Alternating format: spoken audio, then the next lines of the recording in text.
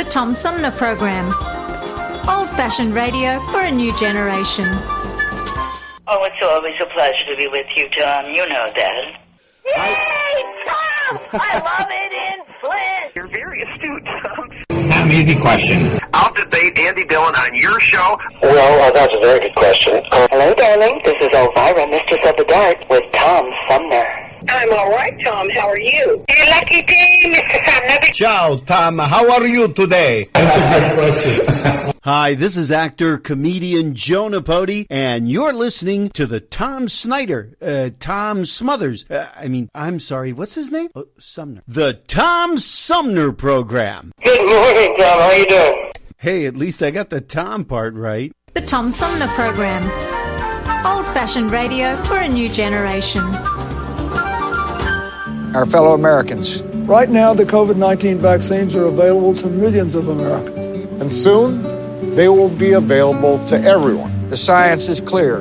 These vaccines will protect you and those you love from this dangerous and deadly disease. They could save your life. So we urge you to get vaccinated when it's available to you. That's the first step to ending the pandemic and moving our country forward. It's up to you.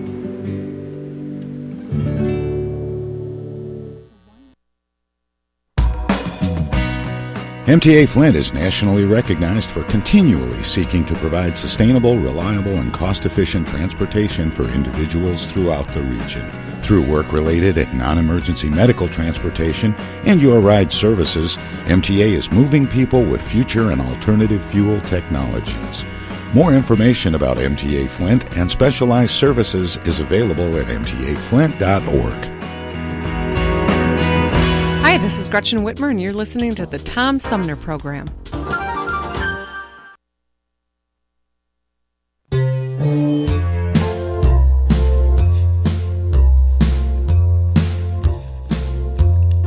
Wash my hands, I don't touch my face, I stay at home, shelter in place.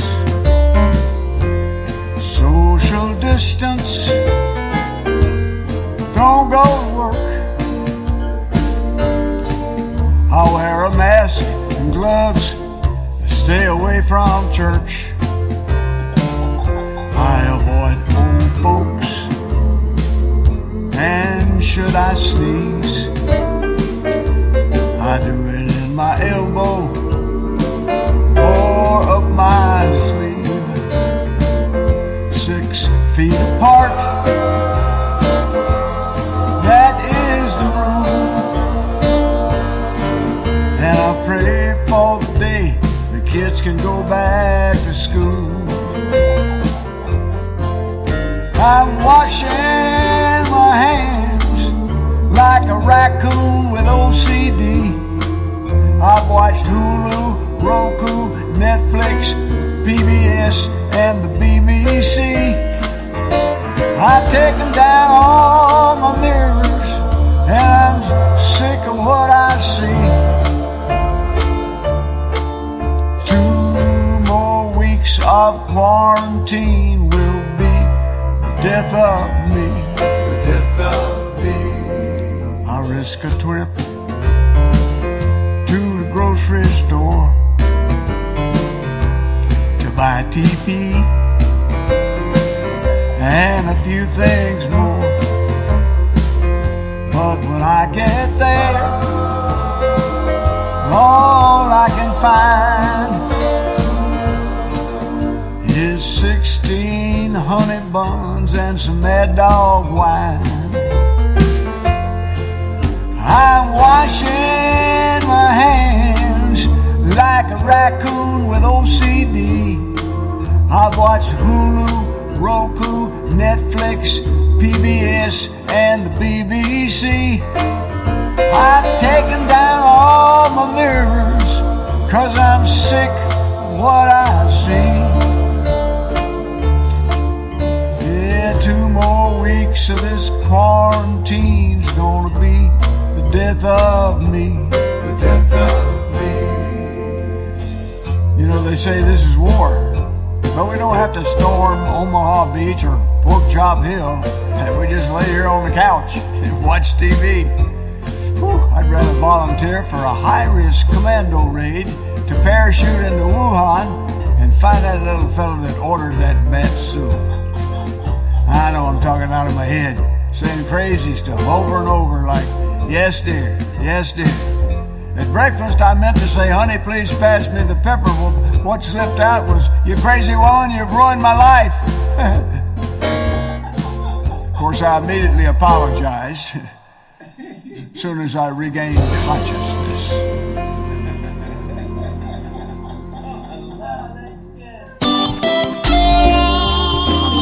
Old-fashioned radio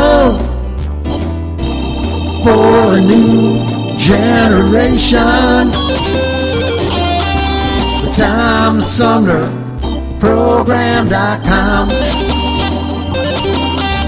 The Tom Sumner Program.com. The Tom Sumner Program.com.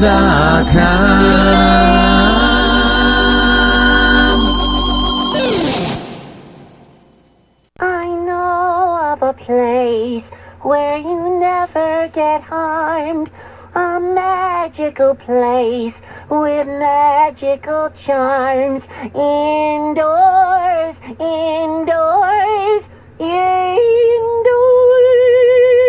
Take it away from the Tom Sumner Show.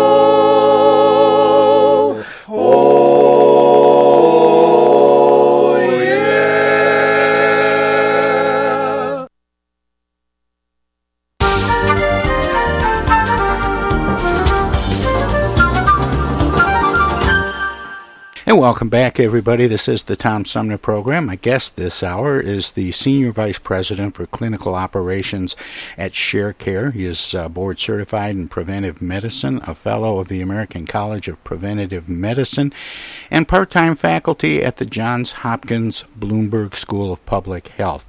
He's been on the show before, along with his co-author of a book that we're going to talk about a little bit called the What to Eat When Cookbook. It's a little different, but Dr. Michael Crupain joins me by phone. Michael, welcome back to the show. Thanks. Great to be back. Last time we talked, and I was just getting the hang of this a little bit when I was talking with you and Michael Roizen. And the basic premise is this is a cookbook, but for a different kind of diet. It's not just a what's on it diet, but when you eat, and you're talking about trying to get people to change their habits a little bit. That's right. It's about marrying the what to eat, so eating the right foods and eating them when, at the right time. And it all has to do with our circadian rhythm, and that's our body's clock. And our circadian rhythm's job is to prepare our body to do the right things at the right time so it's efficient. Well, I think we all remember our circadian rhythm is important for our sleep. If it gets out of whack, when we travel, we have jet lag. But it also regulates our metabolism. So our metabolism changes throughout the day, and our body is actually primed by that circadian rhythm to eat more early in the day and eat less later. Our hormones are involved with metabolism change throughout the day. So, for example, our insulin sensitivity changes. So people are most sensitive to insulin in the morning, and they're more insulin resistant at night. And we know insulin resistance is a sign of diabetes, right? So even people who don't have diabetes, if you took their blood sugar at night, you would find they'd be more insulin resistant because of this change in our metabolism. And so, because of all this and all the science behind it, we came up with what to eat when, and the when way of eating, as we call it, which has three main principles. And the first one is eat more early and eat less later, because that's when we're supposed to. Eat with the sun, because the sun sets our circadian rhythm and sets it to be like that first rule. And then the third rule, and why we wrote the cookbook, is don't stereotype food. And that's because we're recommending you eat more early and you eat less later. We don't want you to eat more pastries and sugary cereals early. We want you to eat real food. We want you to eat a piece of salmon or a bowl of whole grain pasta or some vegetables for breakfast or lunch, because it's okay. It's a sort of maybe cultural, we eat sugary things for breakfast, but other cultures, they don't. And so that's one of the reasons we wrote this book, is to show people, here's the food you can eat at any time of day, especially if you're going to eat more early and less later. Here's some great ideas. Well, I remember an adage called that went, breakfast is the most important meal of the day. Is that consistent with your thinking and what you write in this book? It's a good question, and the answer is sort of. Really, we don't believe that breakfast is the most important meal of the day, but we believe that it's important to eat more early and less later, and to try to, let's say, as an example, to get 75% of your calories before 2 p.m. Does it have to be breakfast? Not necessarily. That could be a brunch you could eat, or lunch. So if you don't love breakfast, you don't have to eat first thing in the morning, but yeah, the general idea, I won't say breakfast is the most important meal of the day, but I'd say it's a really important meal, and the more you can eat sort of more early after the sun has risen, the better it's going to be for you. Well, and yeah, you kind of turn the table, no pun intended, on the idea of breakfast, because you talk about having things that we typically think of as dinner for breakfast. Yeah, that's right. We often say, eat your dinner for breakfast. And, my co-author, Mike Roizen, who we've talked with before, his favorite breakfast is to have a salmon burger. And we have a couple of salmon burger recipes in the book. You're getting ahead of me a little bit, Michael, because I remember being convinced by one of you to try a salmon burger. And I couldn't remember if it was you or Michael Roizen. But in fact, we even talked about where to get the good ones. But that's right. But this idea of eating dinner for breakfast, that doesn't mean that you get up in the morning and go to the refrigerator and get a cold piece of pizza.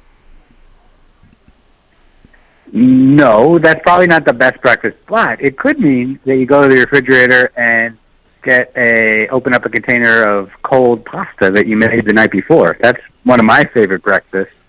I love pasta. A lot of people are sort of anti-carbs these days, but we're not. So we have a lot of recipes in the What to Eat When cookbook for pasta that's good warm or cold.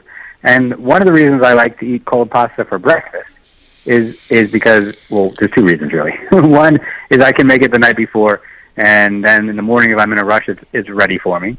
And two, pasta and other things that contain starch like potatoes, they change when they cool. So starch is basically a long chain of sugar, and so when you eat starch, it just turns into sugar in your body.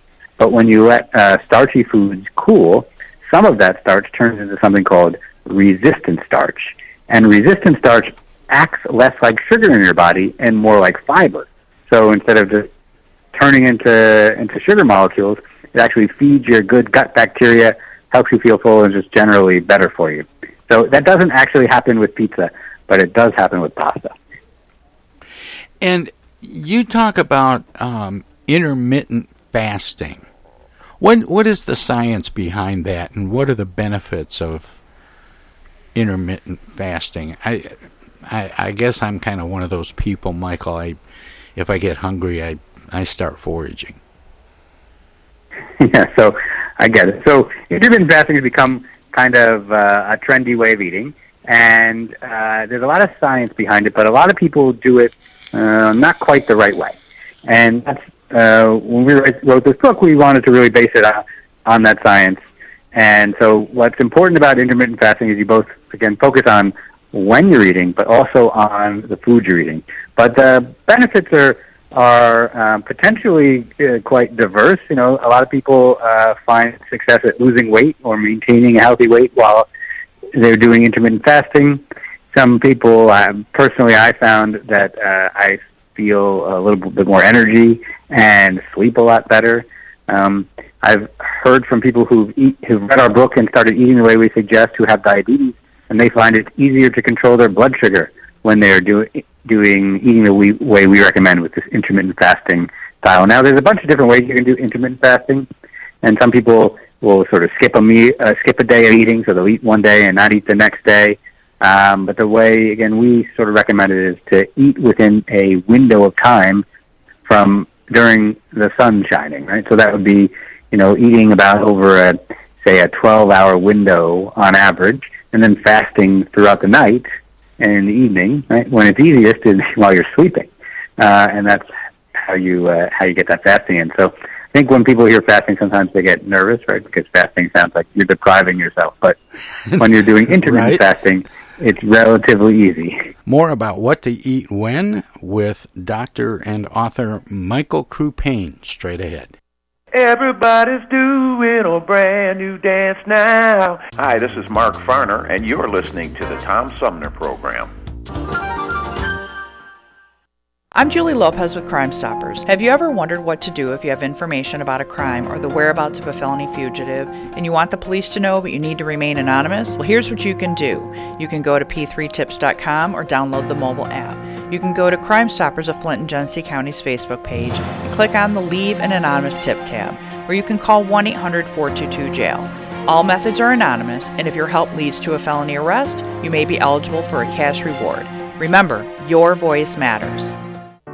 While we've been staying safe at home, scientists have been on a journey.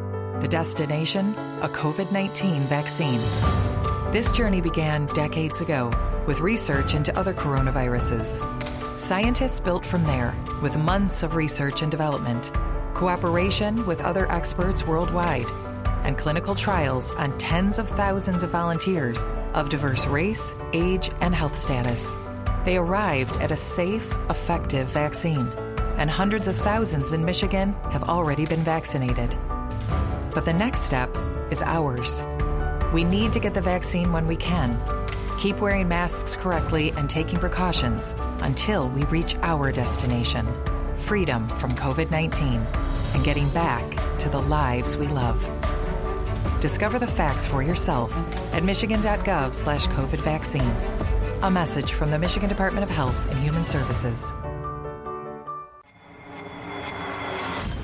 The Tom Sumner Program plays host to the best political roundtable on radio every Wednesday from 10 a.m. to noon. Armchair Politics features great commentary and analysis about the headlines from local, state, and national politics with an alumni of world-class pundits, plus quotes, tweets, and those weird and wacky stories we call the X-Files. If it's Wednesday, catch Armchair Politics on the Tom Sumner Program. East Village Magazine is the monthly neighborhood magazine read all over Flint. With support from grants, donations, and advertisers, East Village Magazine's talented local writers give you an in-depth look at local news, issues, and people that make Flint, Flint. Copies of East Village Magazine are available at many of your favorite shops and restaurants around Flint or online at eastvillagemagazine.org. East Village Magazine, community-focused and community-supported. Discoveries. They happen when we least expect them, in places we thought we knew. And discoveries have a way of teaching us a little more about ourselves along the way. Welcome to Flint and Genesee County, where up north meets down south. Home to Michigan's largest county park system and a vibrant culture. A place filled with discoveries we've yet to make, throughout acres of beautiful lakes, wetlands, and woods, and in the diverse city beyond. Where the uplifting melodies of gospel choirs fill the air, where the work of renowned artists color the galleries and museums, where the fresh fruits and vegetables at the downtown farmers market awaken our senses, and where the cultural center and planetarium broaden our view of the world. Let's spend a few days enjoying the wonders of Flint and Genesee County, where the joy of discovery is pure Michigan. Your trip begins at michigan.org. Technical assistance for the Tom Sumner Program is provided by Swiftlet Technology, engineering and IT services at swiftlet.technology. I know of a place where you never get harmed. A magical place with magical charms. Indoors, indoors, indoors. Take it away. Hi, this is Deb Cherry, Genesee County Treasurer, and you're listening to the Tom Sumner Radio Show. More about what to eat when with Dr. and author Michael Crupain straight ahead. This is an interesting time to be revisiting this book with you, Michael, because we're coming out of the pandemic, and you mentioned weight loss. I have to admit, I have done some binge eating along with my binge watching during the times I've been in quarantine, and I'm afraid I've put on a few COVID pounds. Is this a good time to now that we're starting to come out of that, to think about restructuring what we eat and when we eat? Yeah, I think so. I think we've all gained a few COVID pounds. No matter what we tried to do, we were stuck at home, or it couldn't go anywhere. So our physical activity was down, our eating was up. So I think we all feel that way. I got to calling it boredom eating. Yeah, I get it, and I'm probably guilty of some of that too. But so I do think now is a great time for a lot of reasons, right? Where, I mean, with so many people getting the vaccine, the world is opening up again. We can get out in the world and be more physically active. It's also summer, and so summer to me is sort of the best time to eat healthy, right? Because eating healthy usually involves eating a lot of fruit and vegetables, and there's no better time when they're in season nearby where you live. I love going to the farmer's market, and a lot of the recipes we put in the What to Eat When cookbook were really inspired by the farmer's market and eating a lot more plants and eating them this time of year is really great, because the book, what we try to do is really focus on the technique of preparation and bringing out those natural flavors and doing it in a simple way. And so the summer is the perfect time to do that. And if you're going to eat a lot more plants and move a little bit, you're probably going to lose some weight. And you mentioned, summer, and this is a good time to be making some changes. And certainly, I find myself craving fruits more in the summertime. But is the book set up to show what things work best in what seasons? It's not really. The book isn't organized by season. It's actually, if you look through the book, if people don't have it yet, it's kind of funny. It feels a bit random the way it's organized at times, and that's really to inspire you on every page to find something new. So, there might be a recipe for pasta, and then the next recipe might be for, something sort of similar but related, and then a few pages later it's pasta again. And that's kind of keep your interest as you turn through the pages. But there's lots of recipes in here for every season, and so I think as you look through it, as you feel like you're craving fruit, you'll see like, oh, there's tomatoes there. I saw those at the farmer's market. I know those are in season now. That's what I want to eat today. Or, there's a sweet potato. That's more of something I'm going to think about in the fall. And it is a cookbook. I mean, there are 135 plus recipes in the book, but there's a lot of other information as well. And what I was wondering is if you do talk about some of the things, in the various recipes when you're talking about the food, if you're talking about at all when is best to serve and eat them. Yeah, we talk about, the book has, as you said, it has over 135 recipes. It has a little synopsis of the first book, so if you haven't read What to Eat When, you can pick up How to Eat the When Way and how to sort of change your pattern of eating to get on that schedule a little more quickly. And then each recipe has nutritional information and some reasons why you might want to eat that recipe either at a certain time or because of the certain ingredients it has in it. Now, when you came out with What to Eat When, and we talked about it back at that time, and you were recommending all kinds of certain foods and when to eat them. In the process of doing that, like I said, your cohort Michael Roizen, made a real sales pitch on me for salmon burgers, and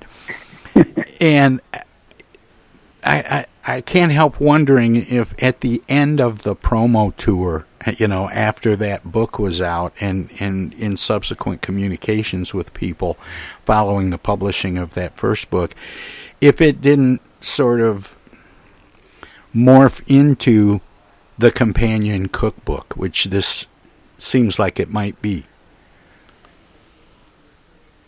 Yeah, no, totally. I think when we were out, when we were and are out talking about what to eat when, one of the most frequent questions we get is for recipes, and we were a little surprised by that in some ways, because we try to talk about, in the first book we tried to make it very open-ended. We say we don't want to be too prescriptive, so we were kind of general about what you could eat and didn't want to define it for you. But people want recipes, and we love cooking, so we put together the cookbook with the things that we love to eat, and we think everyone else will too, and that really go well with eating the Wen way. Yeah, and you were talking about in the first book that you were talking about the science and the theory of eating more early in the day, and what to eat and when. And I don't want to say it was academic, because it wasn't. It was a much easier read than that. But I remember us talking about recipes, and so it just seems only natural that there be a follow-up, the What to Eat When cookbook. Yeah, I agree, and it was. I'll tell you, it's funny that you say, yeah. I mean, we definitely get the first book. The purpose was to really get into the science and outline the principles, and so it is kind of a fun book to read, but it was sort of more of an academic exercise to do the research and write it. And the cookbook I found to be much, much harder to write because I love to cook, and I cook every day, but I'm not used to kind of writing things down and measuring things out. And then there are recipes in here which I thought would be good when I first started working on them, and I didn't like it. And like there's a recipe for chicken meatballs in here, which my entire refrigerator at one point was filled with nothing but chicken meatballs. Because I wanted to make sure that this recipe was perfect, and that if somebody made it, they would want to make it again, and they wouldn't be disappointed. So it was really hard to write this cookbook, much harder than writing the first book, but a really fun experience. And I think that the book, it was worth all that effort, because it turned into a really great book. I would not have guessed that, Michael, that the recipe book would be harder to write than the academic or the more academic version of looking at this subject. Yeah, because most of the people I've talked to that have done cookbooks have done them from recipes that they already had written down in some way, so it just became kind of an editing job. But it sounds to me like when you cook, do you follow a recipe, or do you just think, I want to do something with this? A little bit of both. So I mean, I'm looking around my home right now, and I have hundreds of cookbooks. So I love following a recipe and getting inspired. But I'd say, on a typical day, maybe for special occasions, I like to follow a recipe and try something, new and crazy. On a typical day, I try to be creative and make something up. And so, what we really, again, kind of wanted to do with this book was to do something that felt, exciting and new, but was not too hard. Simple, straightforward cooking that really emphasize the deliciousness of the ingredients. And so, tweaking those things to end up just right is much harder than it seems. Did you try, was it, I'm not sure even how to frame this question, but in the process of putting together the recipes, I guess, what was the goal? Was it to make good food or healthy food, and are those two things mutually exclusive? That's a great question. And, when we were writing this book, it was something that I emphasized to our editors and all of us, the Mike Roizen and Jim Perko, who's our other co-author, who's a professional chef. We all agreed, we wanted to write a cookbook that people would want to cook from. We didn't want to write something that was perceived as a healthy or diet cookbook. It's a cookbook that all the recipes in there happen to be healthy and delicious. And so I think sometimes people might think those are mutually exclusive, but they don't have to be. And, I think the other principle we wanted to bring through the book was to really focus on the technique. So the recipes are, recipes, right? You follow a recipe, they're prescriptive. But you could swap things out easily. So there's a recipe, let's say, in there for kohlrabi, which is something you don't necessarily see all the time in the supermarket, but you might find at the grocery store, at the farmer's market. And if you can't find that, you can follow the same principle for that recipe for any vegetable you can find, and it's going to be delicious. But I'm looking at some of the art on the cover, and I see looks like a dressing and some bread and pies. Not the things that you typically think of when you're being health conscious with the way you're putting together your meal planning and dieting. I think another cool thing about the book is that we tried to make sure that the recipes, again, were delicious, but they were satisfying. And so sometimes you want something crunchy, sometimes you want something creamy, sometimes you just want a piece of bread, right? And so sometimes you want dessert. So we, again, sort of through the recipe, show you the techniques of how you make a whole grain bread that is delicious, or how do you make a creamy soup or a creamy dip that has no cream in it, or how do you make a dessert that doesn't have a lot of added sugar, that uses the sugar that's naturally found in the fruit already. And now let me just say one other thing. Yeah, go ahead. I'm just looking at the back of the book as well, and in the bottom corner is a dish which I think is emphasizes those principles, which is it's a creamed corn, but it's just made with corn.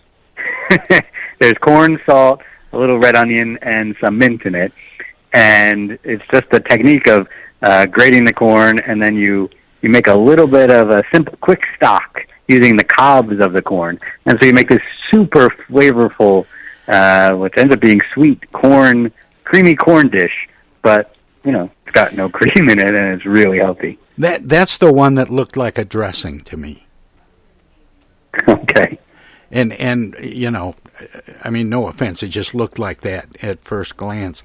Yeah. But you worked with Jim Perko, who is an actual chef. Not that both of you aren't great cooks, but how was it working with a chef? How much did you rely on him for turning your ideas into actual recipes? I think working with Jim was great. Jim's a very experienced chef. He works at the Cleveland Clinic, and he teaches people every day how to cook, the techniques of cooking and how to cook for themselves so they can live a healthier life. I'd say if you were to think about the way we made the book, I basically created half the recipes and Jim created half the recipes. But I think we both learned from each other. So, like, there's definitely some things I included in my recipes, some techniques like Jim has taught me about making a mayonnaise from cashews, cashew-naise he calls it, and you'll find that in the book there's a recipe for the cashew-naise, and I incorporated a version of it into one of the recipes I did where I mixed it with some herbs to make sort of a cashew aioli, and then we basically would bounce ideas off of each other. But to create the book was a little bit of a divide and conquer to get all those recipes in there. What were some of the surprises in putting this together? Maybe that Jim brought into it, or how did you screen the recipes? And were there any surprises, or was this all sort of stuff from the mind of Michael Crupain? I think, the biggest surprise is the one I told you already, where how hard it was. I think one of the great things that Jim does at the Cleveland Clinic is he works with Caldwell Esselstyn, who's the guy that the movie Forks Over Knives is based on, and Dr. Esselstyn believes that he advocates for a diet with no oil, no animal products. So a really low-fat diet. And so Jim teaches people how to cook that way. And so he brought a lot of those techniques into the book. So there's recipes that have no oil and have are sort of that style. And I learned some more techniques about how to do those things, which I thought was really valuable. So I think it was really fun to collaborate with Chef Jim and with Mike Resin, because Mike's a great he's just so fun, and he tried all the recipes, he tried cooking them all. It was really important that anybody could make what's in this book to us, and that it was delicious. And so Mike helped with that, and he also did all the hard work of calculating all the nutrition information that's in all the recipes, which was no small task in itself. Tell me about the warm roasted potato salad. Yeah, so that's a cool recipe.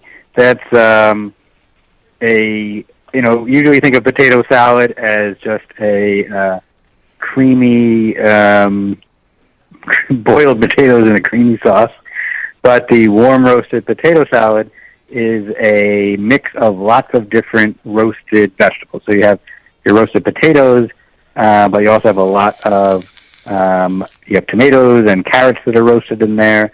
You have green beans. You have roasted beets. You have olives. You have capers, and you have herbs. So it's sort of it's more than a potato salad. That's why we call it the warm roasted potato and vegetable salad.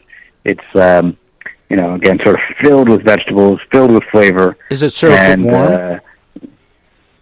Yeah, this also. You can serve it warm because it's that's one way, or it can be even better if you actually don't serve it warm, even though we call it warm roasted potato salad.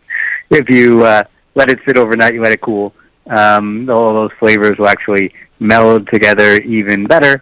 And as I mentioned earlier, those warm potatoes, the starch in them some of it will become resistant starch, so it's actually even a little healthier if you eat the warm potato salad cool.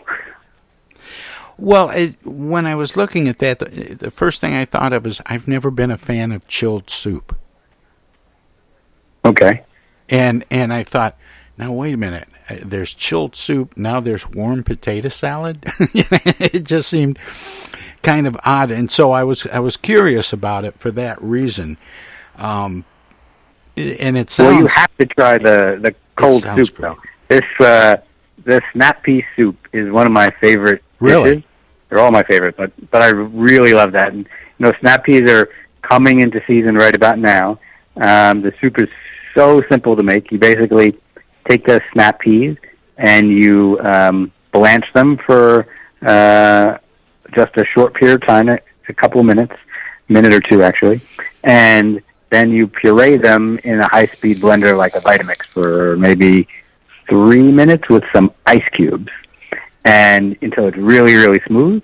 And then you can add an avocado in it, makes it a little extra creamy, and it's just has this pure flavor of snap peas that's so delicious.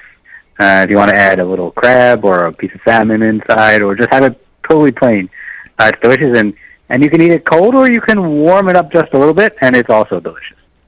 Well, and I would imagine that it makes an excellent side for salmon burgers. A great side for salmon burgers, and it's such a striking color. It's such a beautiful shade of green. It's fantastic. Well, it sounds like fun, and I'm looking forward to trying some of the things. And as always, it was great talking with you.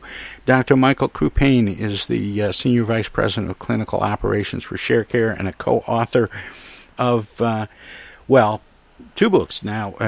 Probably a whole bunch of books, but the ones that we've been talking about, What to Eat When, and now the What to Eat When cookbook. Michael, thanks so much. As you know, I always give guests an opportunity to let listeners know where they can find out more about you and your cohorts and your work, past, present, and future. Is there a website for What to Eat When? Yeah, so there is. You can find more about What to Eat When and us on our website, which is whenway.com. The When Way, that's what we call our way of eating. Yeah. And you can also follow us on Instagram if you're into it. I'm Dr. Crupain, and we also have when.way on Instagram. Well, Michael, thanks so much. It was great talking with you again, and keep up the good work. Thank you. It was great talking to you. I really enjoyed chatting. All right. We'll see you.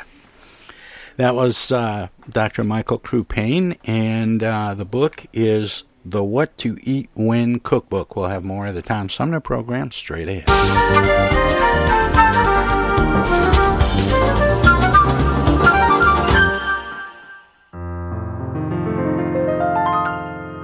Now, when a virus comes along that's spreading like a plague, and POTUS and his lackeys have been nothing if not vague, well then you've got to trust the CDC and listen well, unless you want to bid our free society farewell.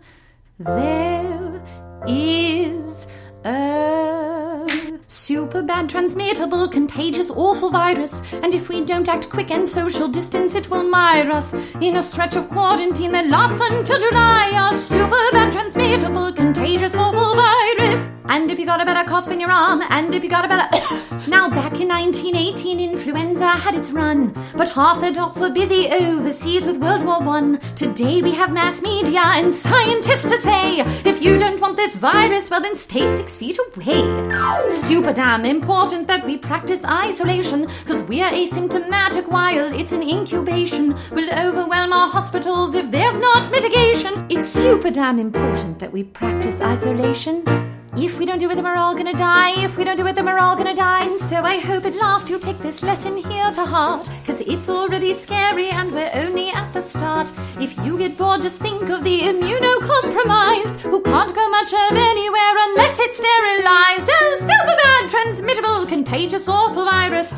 If we don't act quick and social distance, it will mire us in a stretch of quarantine that lasts until July. A super bad, transmittable, super bad, transmittable, contagious, awful virus. Super bad, transmittable, contagious, awful virus. The Tom Sumner Program.com. Hello there, citizens. Darkwing Duck here, and every time I'm in Flint fighting crime, I always stop by the Tom Sumner program. Don't forget, stay dangerous. Darkwing Duck out. While we've been staying safe at home, scientists have been on a journey. The destination? A COVID-19 vaccine. This journey began decades ago with research into other coronaviruses. Scientists built from there with months of research and development, cooperation with other experts worldwide, and clinical trials on tens of thousands of volunteers of diverse race, age, and health status. They arrived at a safe, effective vaccine, and hundreds of thousands in Michigan have already been vaccinated. But the next step is ours. We need to get the vaccine when we can, keep wearing masks correctly, and taking precautions until we reach our destination, freedom from COVID-19, and getting back to the lives we love. Discover the facts for yourself at michigan.gov/COVID vaccine. A message from the Michigan Department of Health and Human Services.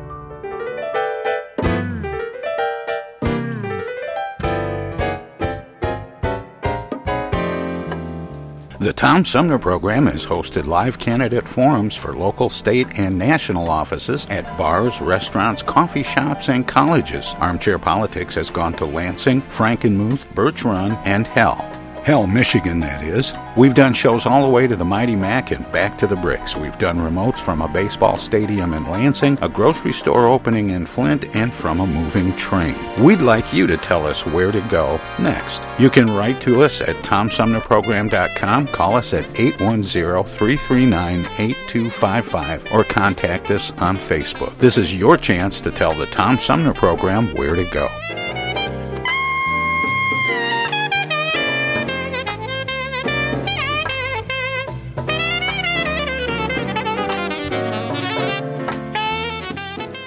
Say, objection. I object. I object to that, Your Honor. Oh, hi, Mom. What's up? Dana, what are you doing? Oh, just, Attorney General stuff. Listen, I have a legal question. What is it, Mom? I just got a call from the water company. Apparently, your father has not been paying the bill. I guess they're going to turn the water off because we owe more than $1,000 now. Can you believe it? Actually, I can't. So listen, we just have to send them $200 in Edible Arrangements gift cards, and that will keep the water on. Now, here's the legal question. What is the website for Edible Arrangements? Mom, it's an imposter scam. Imposter scam. Is that .com or .edu? No, the call was a scam. Scammers will pretend to be a government agency or a utility company or someone else you might do business with. A big red flag is if they tell you that you can pay them using gift cards. So when in doubt, ask for the information to be sent to you in writing. And never give a caller or someone you don't know your personal information or your money. If you do suspect an imposter scam, report it to my office at mi.gov/agcomplaints. Okay, all right. And Dana, where do I file a complaint that my daughter hasn't visited in over a month? Does your office have a website for that? Okay, Mom, I'm hanging up now. I'm Michigan Attorney General Dana Nessel. Visit mi.gov/agcomplaints for your connection to consumer protection. This is U.S. Senator Gary Peters, and you're listening to the Tom Sumner Program. Welcome to this presentation of the Comedy Spotlight on the Tom Sumner Program. Food isn't that much easier now, though. See people in the supermarket just struggling, reading things, looking around. Everyone's all upset in the supermarket. What do I eat? What am I supposed to eat? The protein, the carbohydrate, the fat content. People just see fat content. Fat content. It has fat. There's fat in it. It's going to be in me. People just going up to people. You look okay. What are you eating? Maybe I'll eat that. The whole supermarket is designed to break down your sense of having any kind of life outside the supermarket. It's like a casino. You know, there's no windows, no clocks, no easily accessible exits. You ever not buy anything in the supermarket and try and get out of there? There's no way out. You can't get out. People walk up to the supermarket, they really have a sense of purpose, don't they? They're walking down there, they go, all right, I'm going to get this, I'm going to get that, I'm going to pay for it, I'm going to get out of here and get back to my real life. You see that same person 10 minutes later just... Why did I come up this aisle anyway? This is a different aisle than I've ever been in before. Always noticing something new. Oh, they got them in mesquite flavor now. What is mesquite? Wonder if it's made from mosquitoes. There's so many subtle insults in a lot of these products. What the hell is chicken of the sea tuna? There's no chickens in the sea. What do they think? They're afraid to tell us it's a fish? Afraid we won't understand? Just put chicken on the can. They'll think it's chicken that lives in the sea. I don't want any chickens that live in the sea. Chickens on the land, fish in the sea. Don't put chickens in the sea.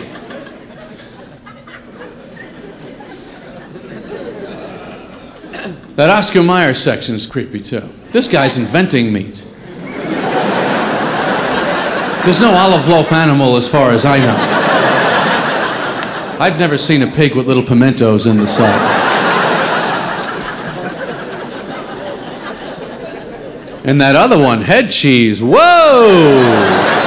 I don't think so. I've always felt the words head and cheese should never be that close together for any reason.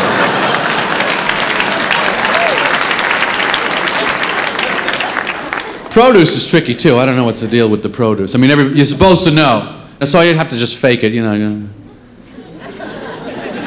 Yeah, that's a good one. Glad I found that one. Cantaloupes, I'm rolling them down the aisle, you know. See the way that's fading left? That one's not ready. I'm not going to get that one. Very impressed with that seedless watermelon development. That was quite an accomplishment. Seedless watermelon. They did it. It's done. We have it now. What are they planting to grow the seedless watermelon, I wonder? Water? I mean, it's got to be something. They haven't got the melons humping now, have they? And what kind of scientists do this kind of work anyway? You know, other scientists working on AIDS, cancer, heart disease, these guys are going, no, I want to focus more on melon. I think that's the important area. Sure, thousands are dying needlessly, but that's got to stop.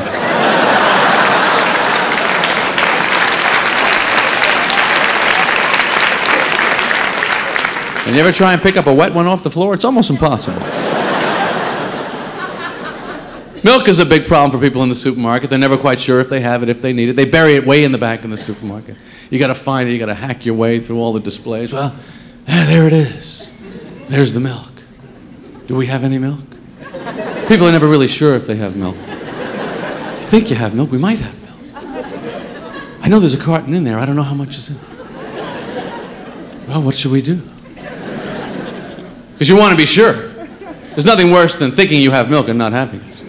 You know, you got the bowl set up, the cereal, the spoon, the napkin, the TV, the newspaper, everything's ready to go.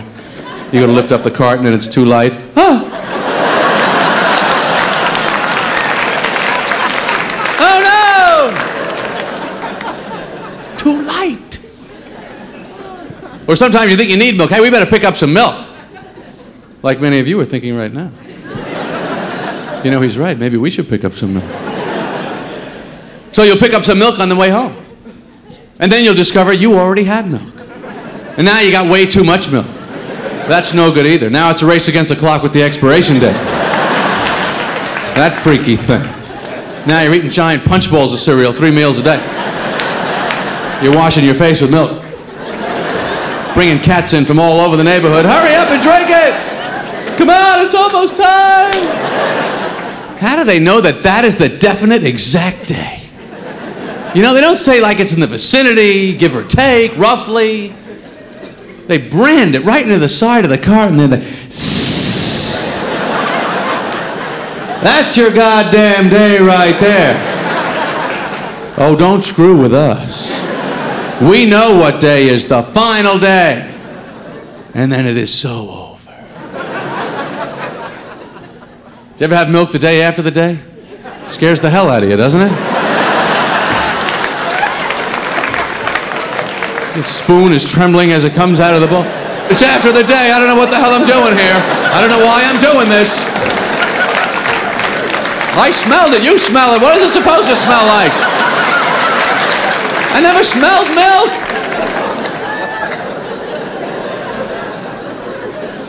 Maybe the cows tip them off when they're milking them.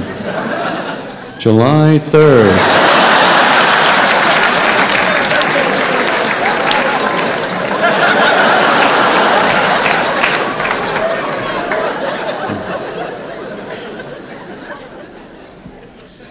So I go to that checkout line. I really appreciate the rubber divider sticks that are available on checkout lines. I think this is a nice little supermarket feature.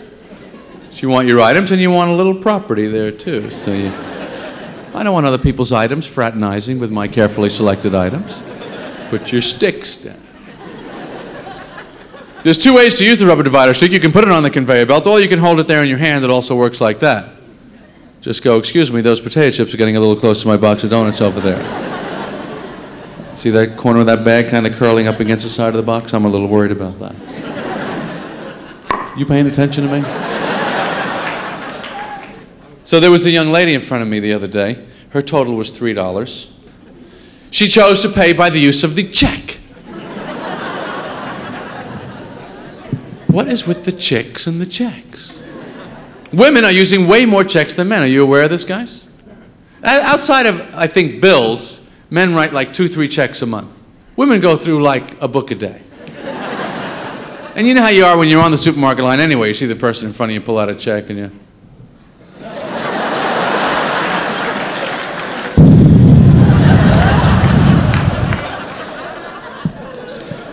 But if it is a woman in front of you that's writing out the check, you will not be waiting long, because women write out so many checks, they are so fluent in the procedures of checking and check writing, it takes them 2 seconds and they're out of there. It's the one thing in their purse they can find immediately. It's the checkbook. The most difficult thing for women to find in their purse is keys. They have no idea where the keys are. Sometimes they have to dump it out, rake through it.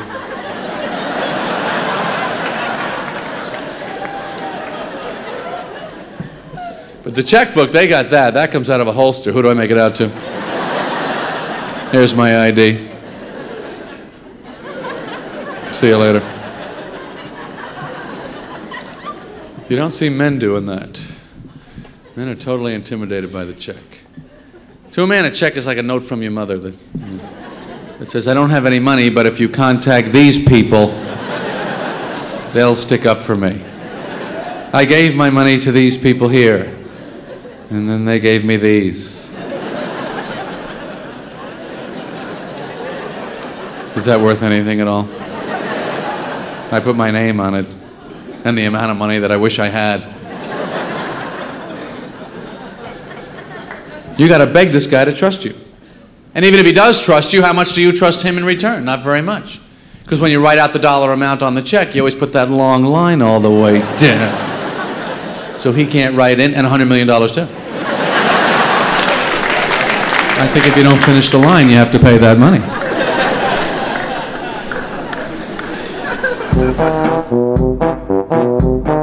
This was another comedy spotlight on the Tom Sumner Program.